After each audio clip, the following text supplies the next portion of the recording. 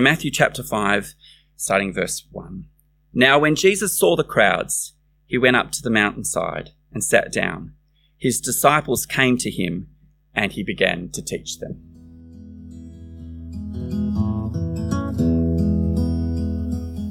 Blessed are the poor in spirit, for theirs is the kingdom of heaven. Blessed are those who mourn, for they will be comforted. Blessed are the meek, for they will inherit the earth. Blessed are those who hunger and thirst for righteousness, for they will be filled. Blessed are the merciful, for they will be shown mercy. Blessed are the pure in heart, for they will see God. Blessed are the peacemakers, for they will be called children of God. Blessed are those who are persecuted for righteousness, for theirs is the kingdom of heaven. Blessed are you when people insult you, persecute you, and falsely say all kinds of evil things against you because of me. Rejoice and be glad, because great is your reward in heaven. For in the same way, they persecuted the prophets who were before you. Thanks, Anthony. Set a new standard for our Bible reading. Just memorise the whole passage. And hopefully many of us can do that over this term as well. Good morning, everyone. If you haven't met me, my name's Ken. I'm one of the pastors here at WBC. And if you are visiting or with us for the first time, an extra special welcome to you. We'd love to meet with you and talk with you after the service, so please hang around. And if you're happy to fill in a Connect card out on the welcome desk, there's little cards that just you put your name and number on it, just will help us to follow you up well. Now, as Simon said today, we're starting our series for this term in Matthew 5 to 7, the very, very famous section of the first gospel, often simply called the Sermon on the Mount. And most of us know it very well. And even if you don't know it, many things that you'll see over the coming term from the sermon have been incorporated into our culture here in Australia. Turn the other cheek, pluck out your eye, do not judge, or you too will be judged. It is so well known, but I think it's also fair to say that it's so under-implemented. It starts off with the passage that Anthony recited for us, sometimes called the Beatitudes, which is just from the Latin word for blessed. It doesn't mean be or have a certain attitude. It just means blessed. Now, is it pronounced blessed or is it blessed? I'll leave that for the English teachers to determine. My preference is for blessed, and so I apologise if you prefer the other or if I'm just outright wrong. We need God's help as much as ever as we reflect on familiar passages, and so I invite you to pray with me. Let's do that now. Lord God, we thank you so much that we have your word in a language that's easy for us to understand, and yet we acknowledge that though we can understand it with our minds, to actually really understand it, for it to impact on us the way that it's designed to, it's not dependent upon us alone, but we need you to be at work in us. And so please, by your Holy Spirit, come and work in us. Enable us not only to understand with our heads, but that it would transform our hearts so that we would actually live these words out to your glory. We ask it in Jesus' name. Amen. If you haven't got one of these books, another reason to grab it is that there's a typo in it, and whoever can find the typo, there's an editing problem, something to do with the person writing it. If you can find it, you've got a Mars bar next week. Okay, so incentive to grab one of these. They're only $2 donation out there, and keep it open and just be writing down things that might be helpful. If you've got your Bible, keep it open at Matthew chapter 5. Some of the words will be up on the screen, but it'd be good to just follow along so you can see where we're up to. If you search the term #blessed on the internet, you'll find that it is incredibly popular. On Instagram alone, it brings up more than 145 million posts. And the pictures that are tagged give us a pretty good idea of what people mean by the term #blessed. Perfect family, fancy new car, Perhaps the dream house, a good job, winning the title that you've been fighting for all of your life. In popular usage, blessed undoubtedly means that life is good, that things are going well, that we've gotten all of the things that we desired. The Cambridge Dictionary, I think quite surprisingly, agrees, defining blessed as bringing you happiness, luck, or something you need. And at first glance, even the Old Testament seems to confirm this definition as right. The way to tell when you're blessed in the Old Testament is through what one has: possessions, power, popularity. Overlapping, though not identical, with rewards, blessing is God's promise for those who live according to his ways. Cursing, the opposite of blessing, is punishment for disobedience in the book of Deuteronomy. Blessings are pronounced by the powerful on the weak. First of all, by God on his good creation, then by dying fathers on their son or their children, or by the priests on the people.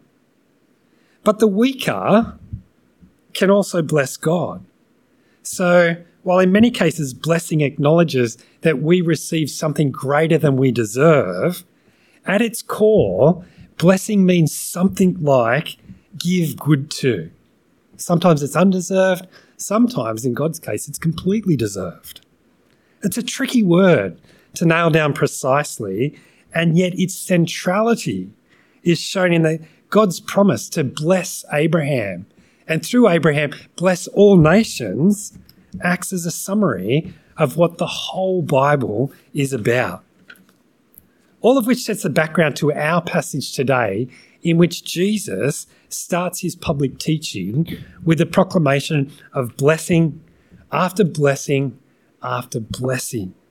This section, Matthew 5, 3-12, as I said, is often referred to as the Beatitudes, which is just an English form of the Latin word for blessing. And while Jesus' goal was clearly not merely for his followers to post #blessed for all the good things that they happen to receive in their lives, why did Jesus say what he did about blessing? We're going to think through that by asking 3 questions. Firstly, who is blessed? Second question, why does Jesus redefine who the blessed are? And then finally, how can we be among the blessed? So question 1, who is blessed? It's really, really important to notice that in Matthew's gospel, this is the first detailed record of Jesus' teaching. Up until this point, in chapters 1-4, Matthew has primarily been explaining who Jesus is. This one who's teaching, who is he? He's gone to great lengths to show Jesus coming as the fulfillment of Old Testament prophecies, shown how Jesus gets right everything that the nation of Israel got wrong. When his prophesied forerunner, John the Baptist, was in prison, Jesus left his home and went to the far north of Israel and began to preach there in the outskirts. And while we don't hear the detail there of what he preaches, the summary, according to Matthew in chapter 4, verse 17, is repent, for the kingdom of heaven has come near. Repent. Turn around. Go the other way. Jesus is not affirming people, saying that they've basically got it right. He calls people to turn from the life that they're living and instead to follow after him. And all at once, many do leave everything and literally walk after Jesus. Alongside of his powerful words, Jesus performs amazing miracles, drawing crowds of people to him from Galilee, the Decapolis, Jerusalem, Judea, and the regions across the Jordan. If Jesus' goal in life was to be a popular teacher, then surely this moment would be his #blessed moment. Everything is going well for Jesus. He has committed disciples. He has the ability to perform miracles. Crowds are coming to him from everywhere to follow him. And it's in that context that Jesus goes up on a mountain. The parallel, given what Matthew has been doing to Moses climbing Mount Sinai thousands of years, is obviously intentional. The similarity of giving foundational rules for living as God's people are obvious. And it gives us a valuable clue as to what the purpose of the 3 chapters we'll study this term actually is. Some commentators suggest that Jesus going up the mountain is intended to separate himself from the crowds, and that this teaching is just for the inner circle of disciples. Now that's possible, but I think it seems just as likely that Jesus' words, both then and now, are for all of us. Whether we're already committed followers, intrigued onlookers, or perhaps even skeptical cynics. Some of what Jesus goes on to say assumes that as listeners, we are already in the kingdom. Yet at other times, what he says challenges us to change in order that we might enter the kingdom. I think this shows that just being there, or here for that matter, is not enough to indicate whether somebody is following Jesus. We all need to take these words of Jesus to heart, wherever we think we stand. Jesus sat down, verse 1, as was the custom of teachers in his days, and began to teach them. It's a great custom, isn't it? You've got to stand up here. Jesus gets to sit. He sits down and teaches them, "Blessed are the poor in spirit, for theirs is the kingdom of heaven." Not blessed are the wealthy, blessed are the beautiful, blessed are the ones with the Insta-worthy life. Blessed are the poor in spirit, which I assume came as an even bigger surprise to everyone listening that first time round than it does to us now who have heard it probably more than once. Much more so in Jesus' society than ours. The ones who excelled in religion were the ones considered to have made it. The ones who had overcome their self-centeredness. Those who'd broken their attachment to the world. Those who kept all the rules and were seen to be good. But with Jesus' opening words, he turns everything on its head. He hadn't come to pat on the back those who were doing well. He wasn't there to encourage people to behave just a little bit better. The blessed are those who are poor, who have nothing to offer, who are spiritually bankrupt. Now, it's not even immediately explicit in verse 3 whether the blessed realise and acknowledge their status, but whether they appreciate it or not, that is who they are, poor in spirit. That's what makes them blessed. Now, poverty of any form is not something that we humans are renowned for taking pride in. We want to contribute, to play our part, to be worthy of acceptance. Whether it's bringing something to a dinner party or emphasising our hard work in obtaining that degree, even if it's only a token contribution, we don't ever want to be seen to be getting a free ride. But at the very outset of explaining how life in his kingdom works, Jesus says it's the poor. It's those without that have what matters. It's the poor in spirit who have the kingdom of heaven. Intentionally ironic. It is the poor who have the most valuable possession imaginable. Which I think should warn all of us of our need to look carefully at what it's saying here. Some argue that verse 3 means that the financially deprived, the disadvantaged, those who've had a hard life now, get all they want in the life to come. But notice that what Jesus says is it's the poor in spirit, meaning that this is not at least primarily a financial poverty. We can't determine if we are poor in spirit by the size of our bank account or the number of possessions that we have. There's something much, much deeper going on here.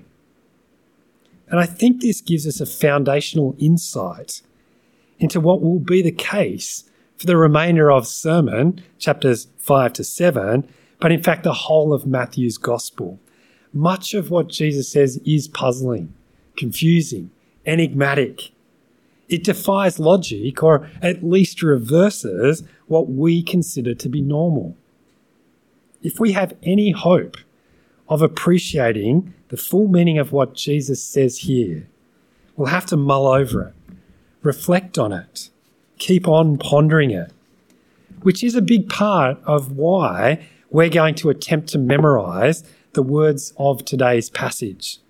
Rather than assuming that we'll get the full meaning the first time through or the second time through at home group, we'll actively seek for Jesus' words to keep on impacting us over and over. By memorizing them, they'll play in the background of our mind as we just get on with life, allowing his words to shape and reshape our thinking in real life, not just for an hour as we sit here. Memorizing makes it easy for the Holy Spirit to bring Jesus' words to mind in situations in which perhaps we've never considered them relevant before. Now, that's not to say that we shouldn't also actively consider how we should respond. I think a great first question we can ask ourselves is, are we poor in spirit? Do we come to God aware of how much good we haven't done, of how many things we have messed up? Or do we find ourselves telling us that maybe we're a little bit better than average, God, and you should accept us on our merits?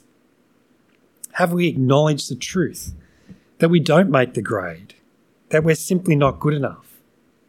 The beginning of being blessed, according to Jesus, is not to draw attention to what I have, but to acknowledge how far from the ideal I am.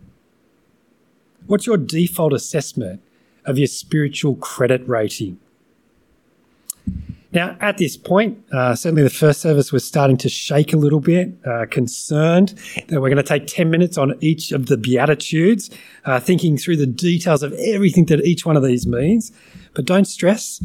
The first statement of Beatitude models how we should read the remainder. We're not supposed to read through and pick the ones we like because, well, I like to be known as meek, or because most people consider me to be pretty merciful. I think the intention is to take them as a package that's redefining who the blessed are, our point 2. Why does Jesus redefine who the blessed are? And I think that Jesus' redefining of who is blessed says that far too often we misunderstand what is important. We chase after all the wrong things. At the heart of each of the Beatitudes is that to get the blessed outcome, we have to do or to be the opposite of what society expects. Think again of the hashtag blessed pictures. Who would add to this group of lovely photos a selfie at the funeral with the hashtag blessed on the bottom? Nobody does that. But that's what verse 4 says, is the person who is blessed. Blessed are those who mourn. Or have a look at verse 5. When is the last time a meek person was interviewed on Business Tonight for having landed a record property deal? Well, Jesus says it's the meek that are going to inherit the earth. In light of verse 6, hands up if you feel an insatiable demand to fill up on righteousness. I personally have natural cravings for chocolate. But can I really say that each day I get up aching to be more and more righteous? Think Oliver Twist coming and asking for some more. It's really sad, actually, that in comparison to my devout quenching of my thirst for coffee, I'm far less insistent that today I'll grow in righteousness. Why do I regularly satisfy the one while being complacent about the one that's actually more important? Mercy, verse 7, is something that we want shown to us, but it's not a characteristic that epitomizes those that the world holds up as blessed. Mercy's for the weak, for the soft, not for those who succeed in life. Imagine a tennis player, Novak Djokovic, taking it easy on his opponent. A politician overlooking their opposition's stumble. That's not the way you get what you want. Isn't it the ruthless that win at life? Well, not according to Jesus. Verse 8 again points us to an inner truth that won't be met by merely outward conformity to expectations. The heart, in Jewish thinking, is the control centre, not just of emotions, but of thoughts and attitudes and actions. Jesus says that the blessed are those who are transformed at that level. The blessed don't act like they're pure, doing what's needed to seek the crowd's approval. The blessed are pure in the core of their being. Their purity overflows in their actions, their words and their thoughts. Which sounds a lot to me like spiritually elite rather than spiritually poor. And so as we go along in the Sermon on the Mount, we might have to adjust our thinking.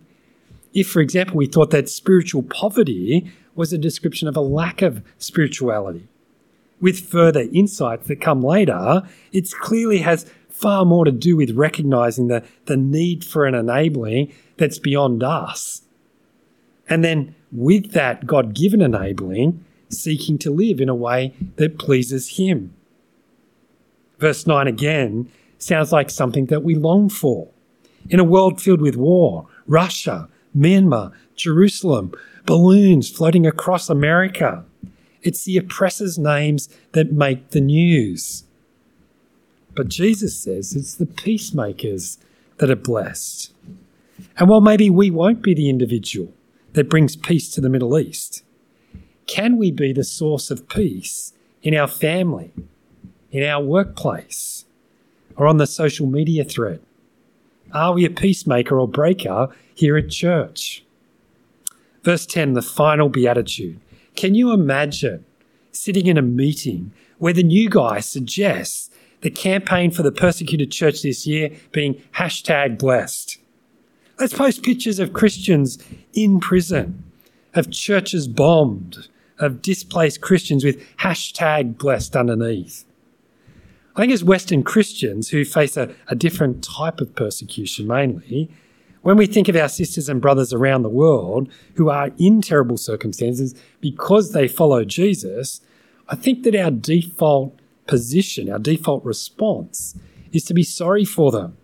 I didn't know until earlier this morning that we were praying for them, but it's a good thing to pray for our persecuted brothers and sisters. Often we pray that God would disarm the Tatmadaw in Myanmar, that He would bring the downfall of North Korean cruelty, that He would bring to justice the Middle Eastern regimes that kill Christians. And I think that there is an appropriateness in praying that way. But as we pray that way, let's also remember that Jesus says that blessed, verse 10, are those who are persecuted because of righteousness, for theirs is the kingdom of heaven.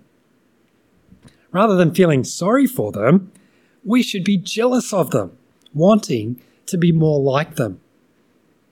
In a repetition of verse 3, the promise for the persecuted, as it was for the poor in spirit, is that the kingdom of heaven is theirs. Those we pity have the most valuable thing imaginable. The repetition in verse 10 ties verses 3 to 10 together into a unit, and with that there's a subtle shift. Notice in verse 11 that Jesus says, "Blessed are you." No longer are we considering others' circumstances or characteristics or behaviours, wondering if those descriptions apply also to us. In verse 11, the pronoun intentionally changes, meaning that Jesus is talking to you and to me. Blessed are you when people insult you.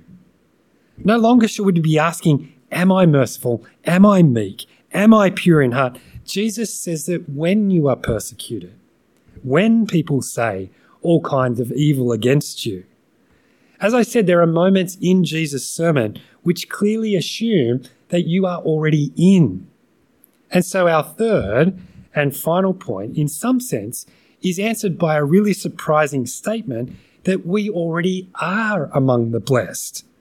Our question is, what do we have to do to become among the blessed? You already are. I really like the Bonhoeffer quote that's on page 4 and 5 of your booklet. Just another good reason to grab one of these. It is so true that rather than debating what it means to love our enemies, we would be far better off investing all of that energy into just getting on with loving them.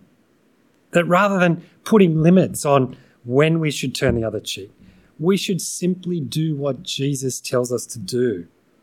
I think that Bonhoeffer captures something incredibly important, a truth that, that we will hold up the whole way through this series.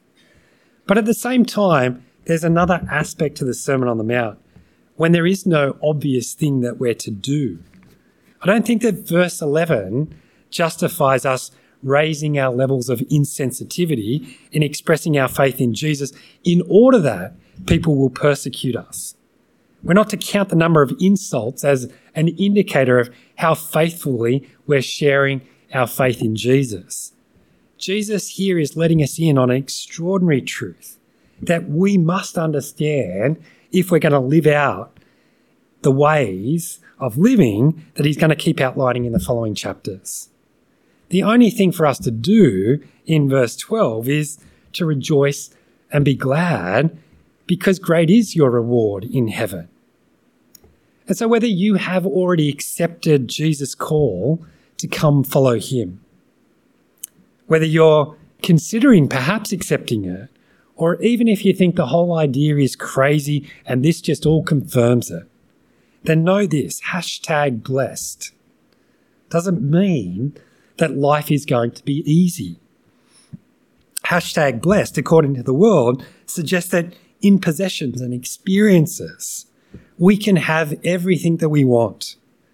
And as the world sees people accumulating all those good things, they look on and agree and say, wow, so blessed. But Jesus says that as we value and seek after the things that are truly valuable, people will mock us for it. People will persecute us when we do what is right. People will question our motives and slander us for putting this into practice. And in that is a proof that we have repented and are on the right path. Jesus' blessed life is not the way to popularity and public approval. It is very likely your likes on Instagram will trend in the wrong direction. Jesus' path is one that firstly leads to rejection. And so, as we admit our spiritual poverty, expect people to scoff at you. When we mourn, expect people to avoid us. When you are meek, expect people to push you aside. When you hunger for righteousness, anticipate being labelled a fanatic. When you're merciful, expect it to be abused. When you're pure in heart, know that people will label you as naive.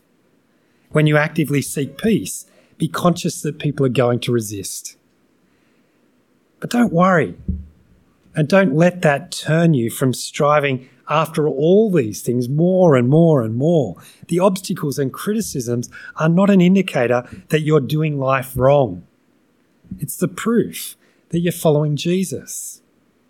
And as the better Moses on the better mountain, Jesus gives us a better law that should never be mistaken as a list of things we're to do in order to earn our place in his kingdom. These are characteristics, attributes, attitudes, behaviours, actions that continue to grow and develop over time. And yet, the more we live as Jesus taught us to, the more we'll find ourselves regularly back at the beginning with a deeper appreciation of our spiritual poverty. We're paupers. We're, as Paul would say, we're dead.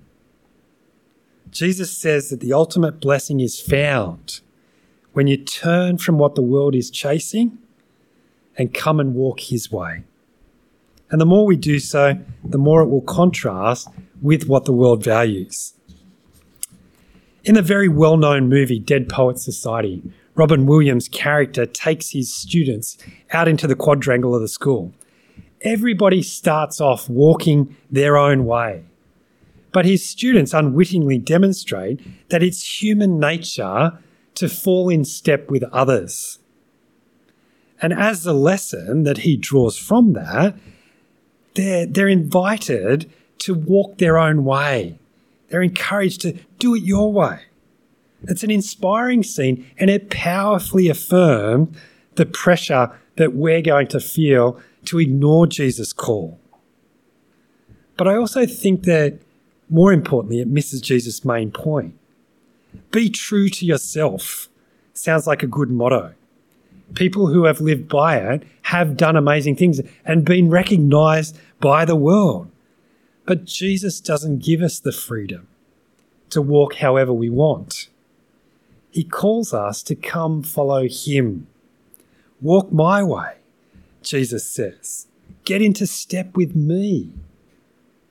Do so and others will laugh at you for it, but do it anyway, because it's the only way to be truly blessed. Are you truly blessed? Let's pray. Lord Jesus, we thank you that you start off this message with a clear call to follow you, a clear explanation that as we do follow you, people are going to laugh at us, a clear revelation that as we do this more and more, we're going to keep coming back to the fact that we've got nothing to offer you. Lord, we thank you so much that you have not only provided the way, you've lived the way for us so that we can walk after you. Please enable us to do this more and more in everything that we do, think and say. We ask it for your sake, that you would be blessed. Amen.